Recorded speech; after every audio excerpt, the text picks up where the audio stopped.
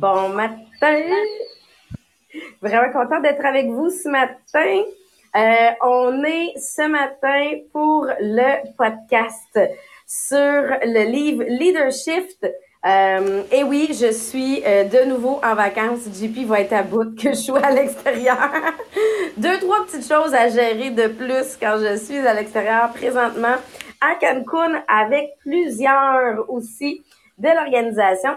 Donc, premièrement, si vous êtes avec nous pour la première fois, mon nom c'est Sabrina, on est avec Jean-Philippe. Nous sommes deux directeurs en multi-level marketing, en MLM. Puis on était deux anciens enseignants aussi et on a décidé de travailler sur notre leadership en se disant que le leadership était la façon de développer notre business. On travaille toujours lié avec un livre. Présentement, le livre sur lequel on travaille, c'est Leadershift de John Maxwell, qui est disponible français-anglais. Honnêtement, je vous suggère fortement de vous le procurer. Là, on est rendu à peu près à la moitié du livre. Donc, si vous voulez écouter les podcasts précédents, ils se trouvent soit sur la plateforme Podbean, soit sur Facebook, sur le groupe inspirationnel. Mais comme on a 3 livres par semaine, c'est plus facile de trouver la classification par livre. C'est drôle parce qu'on va parler aujourd'hui de classer les idées. Donc, sur la plateforme Teachable, ils sont classés par livre. Donc, ça va être votre façon de les trouver plus facilement. Donc, qu'est-ce qu'on a couvert dans les derniers podcasts? Là, on est sur un chapitre sur la créativité. Donc, on veut développer autant notre créativité à nous que la créativité des gens dans nos équipes. Donc, la semaine passée, on a présenté un concept qui s'appelait 10-90, qui vient dire, tu as besoin de mettre 10% de ton temps sur dire, c'est quoi mes objectifs, c'est quoi mon besoin que j'ai. 80% du temps sur la production, donc sur vraiment mettre l'idée sur papier, le mettre en place, l'appliquer, l'essayer. Mais il reste un 10% que beaucoup de gens ne font pas. C'est à 10% de ton temps après pour améliorer l'idée. Qu'est-ce que je peux faire de meilleur? Et c'est ça qu'il venait présenter, de dire qu'on peut toujours améliorer.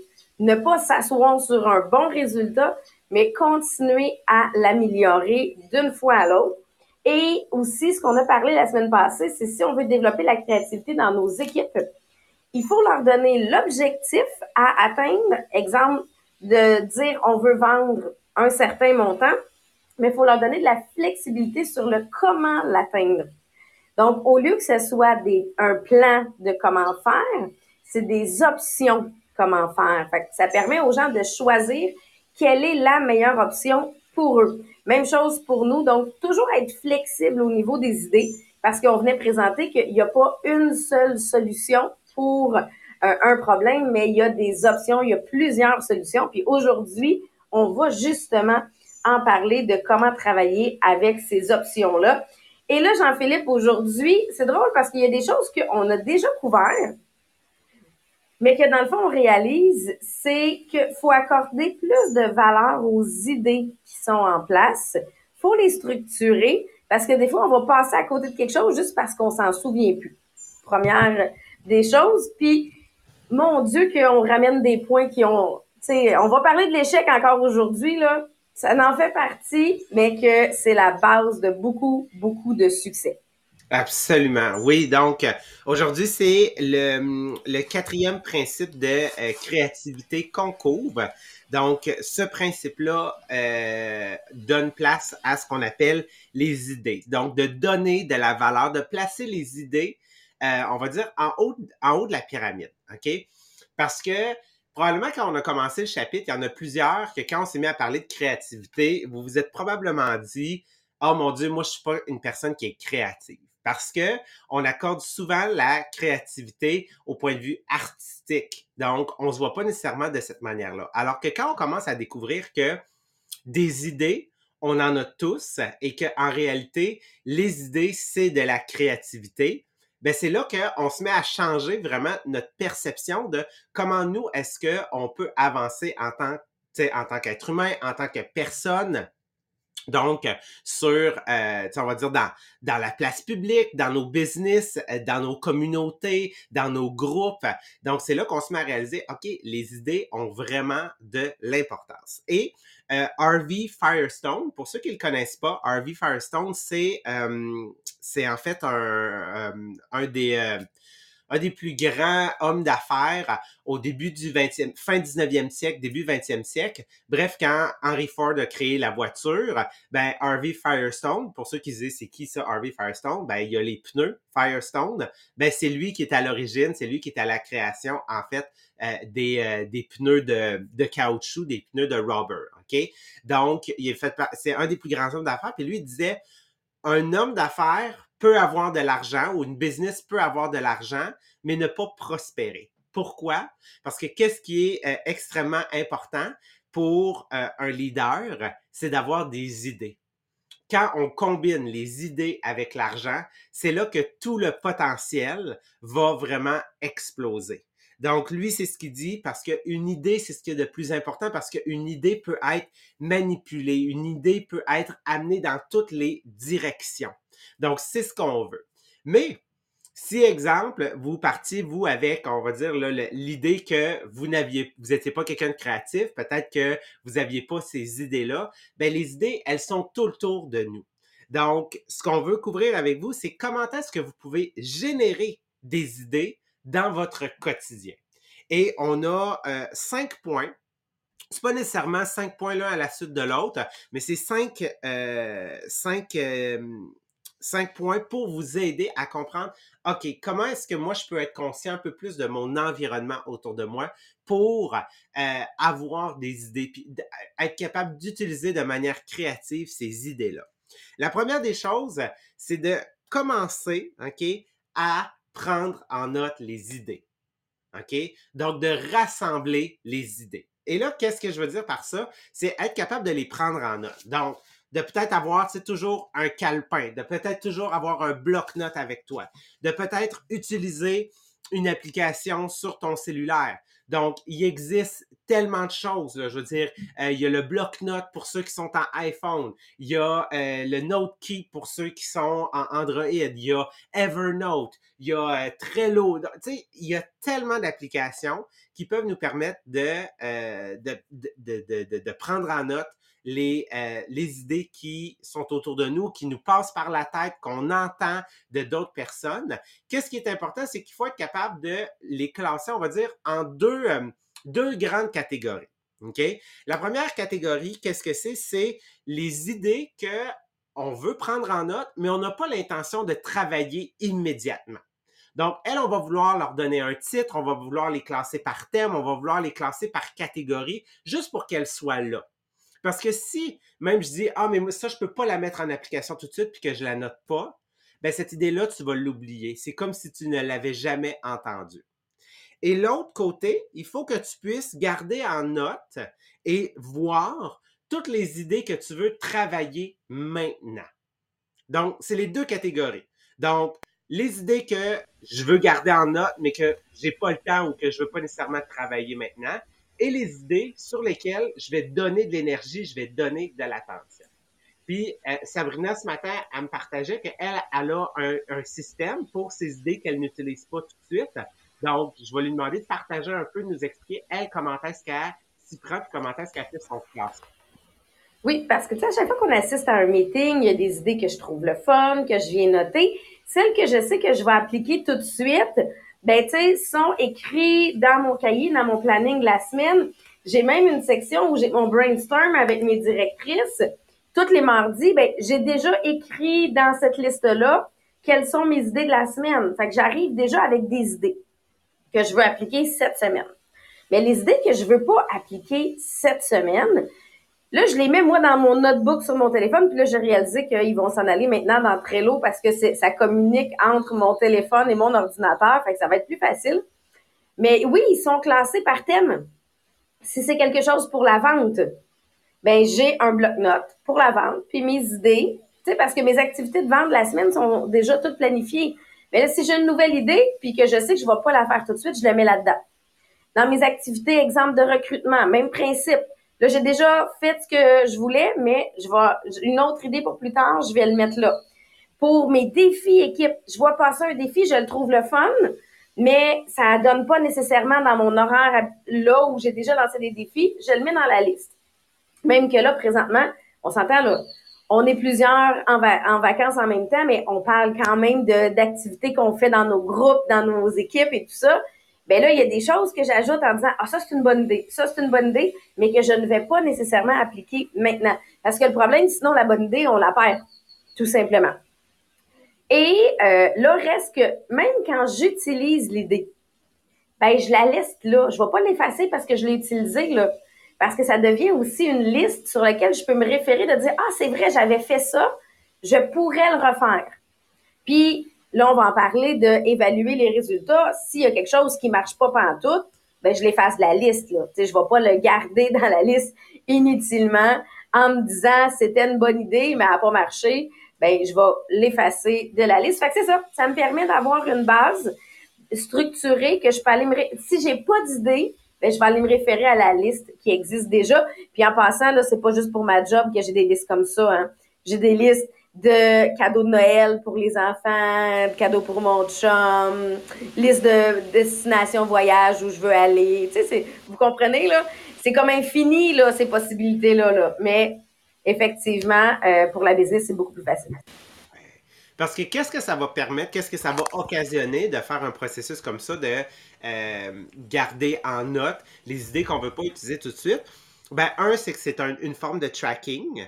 Et deux, c'est l'effet que ça nous aide à rester connectés sur quelle est véritablement notre cible, quel est véritablement notre objectif. Parce que on est bombardé aujourd'hui d'informations, mais ça fait juste me dire, OK, je la garde, je la mets de côté, je la garde, je la mets de côté. Donc, parce que mon œil, en ce moment, ma vision, elle est sur tel objectif. Donc, les idées que je cherche, OK, c'est pas ceux-là en ce moment qui vont m'aider à accomplir nécessairement mon objectif. Donc, je les garde de côté, mais je m'enligne. Donc, je suis à la recherche de quelle va être cette idée-là qui va m'aider à résoudre mon problème ou arriver à mon objectif.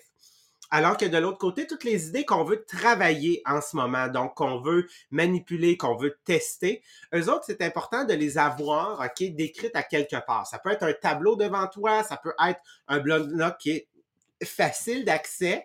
Pourquoi? Parce que lorsque tu as plusieurs bonnes idées que tu veux travailler ensemble, en les ayant de manière visuelle ou décrite à quelque part, c'est que tu vas pouvoir souvent les mettre en relation. Et c'est là que la force d'une idée, parce que c'est rare qu'une idée est comme l'idée du génie, là. OK? C'est souvent la combinaison de plusieurs idées qui vont faire en sorte que ça va t'amener à la motivation, vouloir la mettre en action, vouloir la tester, aller générer en fait des résultats. Donc, c'est sûr que ça va m'aider à les mettre en relation si ceux-là que je veux travailler, je les ai visuels, je les ai à quelque part. Donc ça, c'était le premier point. Deuxième point sur comment générer des idées. Testez toutes les idées que vous rassemblez. Donc, ici, c'est logique. Plus je teste, plus je vais pouvoir raffiner et plus je vais pouvoir découvrir qu'est-ce qui fonctionne et qu'est-ce qui ne fonctionne pas. Ici, il y a une petite chose qui est importante. OK? Là, on parle d'idées. Puis là, tu sais, on parle d'avoir des idées au point de vue individuel. Mais n'oubliez pas tout ce qu'on a couvert avant, là. OK? L'union fait la force. Plus seul, on va plus vite. Ensemble, on va plus loin. Parce que si toutes les idées que tu as, tu es en train, en fait, là, de, toi, toutes mettre tes énergies sur une idée puis de les tester toutes à 100%, ou que tu es en train d'amener tout le monde avec qui tu travailles dans une seule idée, puis que finalement, cette idée-là, là, elle génère aucun résultat. Elle vous amène, en fait, là, en situation d'échec. Ben, ça va être difficile sur ton estime, ça va être difficile, en fait, sur ta position de leader, de pouvoir sortir, en fait, de cette situation-là. Donc, c'est pour ça que quand on a beaucoup d'idées et qu'on travaille en équipe, il faut donner chaque idée à un groupe de personnes pour qu'ils puissent le tester. Et c'est ce que Maria a fait dans le fond, depuis le début de la COVID, c'est qu'on a testé plein de choses. Donc, on a travaillé autant sur notre profil, nos stories, notre groupe VIP, notre page pro, Instagram. Donc, on a testé des choses, OK? Et ce qu'on était à la recherche, c'était les idées qui, en ce moment, donnaient des résultats instantanés ou donnaient des résultats extrêmement rapidement. Parce que si on avait pitché tout le monde sur une idée puis que cette idée-là n'avait pas fonctionné, ben c'est tout en fait un groupe de personnes que tu amènes en situation d'échec puis c'est vraiment pas ça qu'on veut. Ce qu'on veut, c'est être capable en fait de travailler les idées. Certaines idées prennent un peu plus de temps à donner des résultats, mais pendant ce temps-là, on a trouvé qu'est-ce qui donnait des résultats, donc on est capable là d'en parler. Mais c'est quand elle a donné des résultats que là, on s'en met à en parler, exemple, nous, dans nos meetings. Donc, pour pouvoir orienter les gens, dire, essayez-le. Certains, ça fonctionnera pas. OK? Puis c'est normal. Mais on le sait que ça, travailler de cette manière-là, donne des résultats. Donc, autant, il n'y a pas juste une réponse à un problème, qu'il n'y a pas juste une seule bonne idée. On veut être capable d'en trouver plein. Et Marianne a tellement de rigueur par rapport à ça, des nouvelles idées, que avant, à chaque fois que j'ai présenté une idée, elle me disait, Sabrina, teste-le pendant 30 jours, dis-moi les résultats, puis après, on verra si on vient former par rapport à ça. À ce temps, je me casse plus la tête. Avant de présenter l'idée à Maria, je le teste pendant 30 jours, je note mes résultats et si ça fonctionne, je dis à Maria, je l'ai testé, selon moi, on devrait former. Fait que, tu sais, donc, maintenant, je présente une idée uniquement une fois qu'elle est testée. J'attends pas, tu sais, j'attends d'avoir les résultats avant de la présenter, tandis qu'avant, je la présentais, elle me disait, va la tester. Et ça m'a amené ça de dire, ben, autant avant d'en parler à mon équipe, autant avant de faire quoi que ce soit, je viens tester un 30 jours. Si on est capable d'aller chercher des résultats, on continue. J'ai comme vous, j'étais genre, j'attendais pas à ce que tu termines de parler là. J'ai comme, ah, mon Dieu, elle a terminé de parler. Sur ce point-là, c'est bon. Je pense qu'on a pas mal tout couvert. On va y aller avec le troisième point. Donc, sur comment générer des idées. 3, c'est d'analyser les échecs. Donc, d'analyser ce qui n'a pas fonctionné. Parce que quand une idée dégringole, quand une idée s'effrite ou s'effondre, en réalité, c'est qu'on n'a pas vraiment pris le temps de comprendre qu'est-ce qui n'allait pas dans cette idée-là. Donc, il n'y a pas d'analyse qui a été faite du point de vue de l'idée. Et ça, c'est une grosse partie de n'importe quoi. C'est la vie d'un entrepreneur, c'est la vie, qu'on parle des gros noms, qu'on parle de Steve Jobs, Elon Musk, Mike Zuckerberg, je veux dire, leur vie, en réalité, a été parsemée d'échecs. OK? Mais qu'est-ce qui fait qu'aujourd'hui, ils ont des succès aussi grandioses? C'est qu'ils ont été capables de comprendre quels ont été leurs échecs, quelles idées dans les échecs n'ont pas fonctionné et ils ont pris le temps de les analyser. Parce que en réalité, les mauvaises idées sont celles qui ne naissent pas d'idées qui ont mal fonctionné. Donc, ce qu'on recherche souvent, c'est on recherche les grandes idées. Alors ça va être la bonne idée. Non, non, non, non, non, non, non, non. En réalité, les bonnes idées vont souvent naître de la restructuration d'idées qui ont tout simplement échoué. Donc, quand tu as vécu un échec, est-ce que tu as été capable de comprendre ce qui n'a pas bien été? Puis ça, c'est quelque chose, surtout en MLM, qu'il faut apprendre aux gens, qu'il faut répéter aux gens. La première fois que tu vas essayer une nouvelle activité de vente, il y a un pourcentage de chances que ça ne fonctionne pas du tout. Mais continue. Il faut que tu continues à le tester. Mais questionne-toi. D'après toi, qu'est-ce qui fait que ça n'a pas fonctionné? Ah, ben, je crois avoir fait pareil comme Sabrina. Je crois avoir fait pareil comme Jean-Philippe. Ben, OK. Analyse. Quelles sont les étapes que tu as faites? Quelles sont les étapes que tu n'as pas faites? Quelles sont les choses que tu as faites différemment? Quelles sont donc, analyse. Qu'est-ce qui s'est fait en dehors de l'activité pour être capable de comprendre qu'est-ce qui t'a pas mené au même résultat? Donc, ce que tu es en train de faire en réanalysant, c'est que tu es en train de faire là, vraiment là, de jouer dans les détails. Parce que c'est en jouant dans les détails que tu vas être capable de remettre cette idée-là en application, mais en ayant changé une chose, en ayant changé deux choses. Et si ça fonctionne toujours pas, c'est là que tu vas le réessayer, tu vas analyser, c'est là que tu vas regarder, OK, qu'est-ce que tu as fait? Qu'est-ce que tu aurais pu faire différemment? Et c'est là que tu vas remettre en application. Donc oui, il va falloir le tester plus d'une fois, OK? Mais ça sert à rien de tester quelque chose sans arrêt si tu ne comprends pas pourquoi, OK, est-ce que ça n'a pas fonctionné. Si tu n'analyses pas quel était le protocole, qu'est-ce qui était différent, OK? Et c'est là vraiment que tu vas être capable d'aller chercher le plein potentiel d'une idée et de te dire, oh, OK, donc cet échec-là est basé sur ce détail-là, donc je peux le modifier. Donc, moi, je crois que sur les activités de vente, c'est vraiment une belle manière de comprendre. Puis, l'échec va faire en sorte que tu vas consolider ta fondation. Voilà comme ça. Parce que si vous répétez en fait la même idée et que vous prenez pas le temps d'analyser qu'est-ce qui a échoué, c'est comme le jeu serpent et échelle. Donc, vous savez, là, il y en a un, là, que tu es proche de la fin, puis tu retombes à 1. En fait, ils te refont pas tomber à 0, là, ils sont smart, là, mais ils te refont tomber à 1, là, OK? Fait que tu retombes à 1.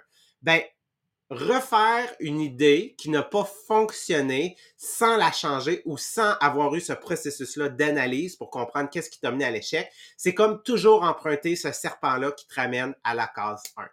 Donc, c'est comme dire, ah ben, elle fonctionne pas, je vais essayer une autre idée. Tu retombes à la case 0. Je vais essayer cette nouvelle idée-là parce que ça n'a pas fonctionné, tu retombes à 0.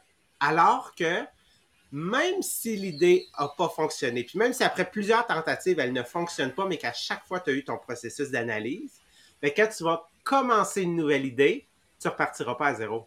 Tu vas repartir sur une fondation et les choses qui se ressemblaient, tu vas savoir maintenant comment les interpréter et comment les faire différemment pour t'amener vers d'autres résultats. Tu sais, en parlant d'analyser l'échec, je vais donner un exemple, là. Faut faire les actions plus d'une fois. Je vais donner un exemple de moi, mes encans étaient une catastrophe au départ. Mais Dieu merci, je n'ai pas arrêté. J'ai évalué qu'est-ce que je peux faire différemment. Donc là, je suis passée de c'est des posters, je vais mettre ma face avec le produit. Je suis passée de OK, il faut que je vienne créer l'excitation avant. Fait que je vais en montrer quelques-uns d'avance pour que les gens voient un peu ce qui s'en vient.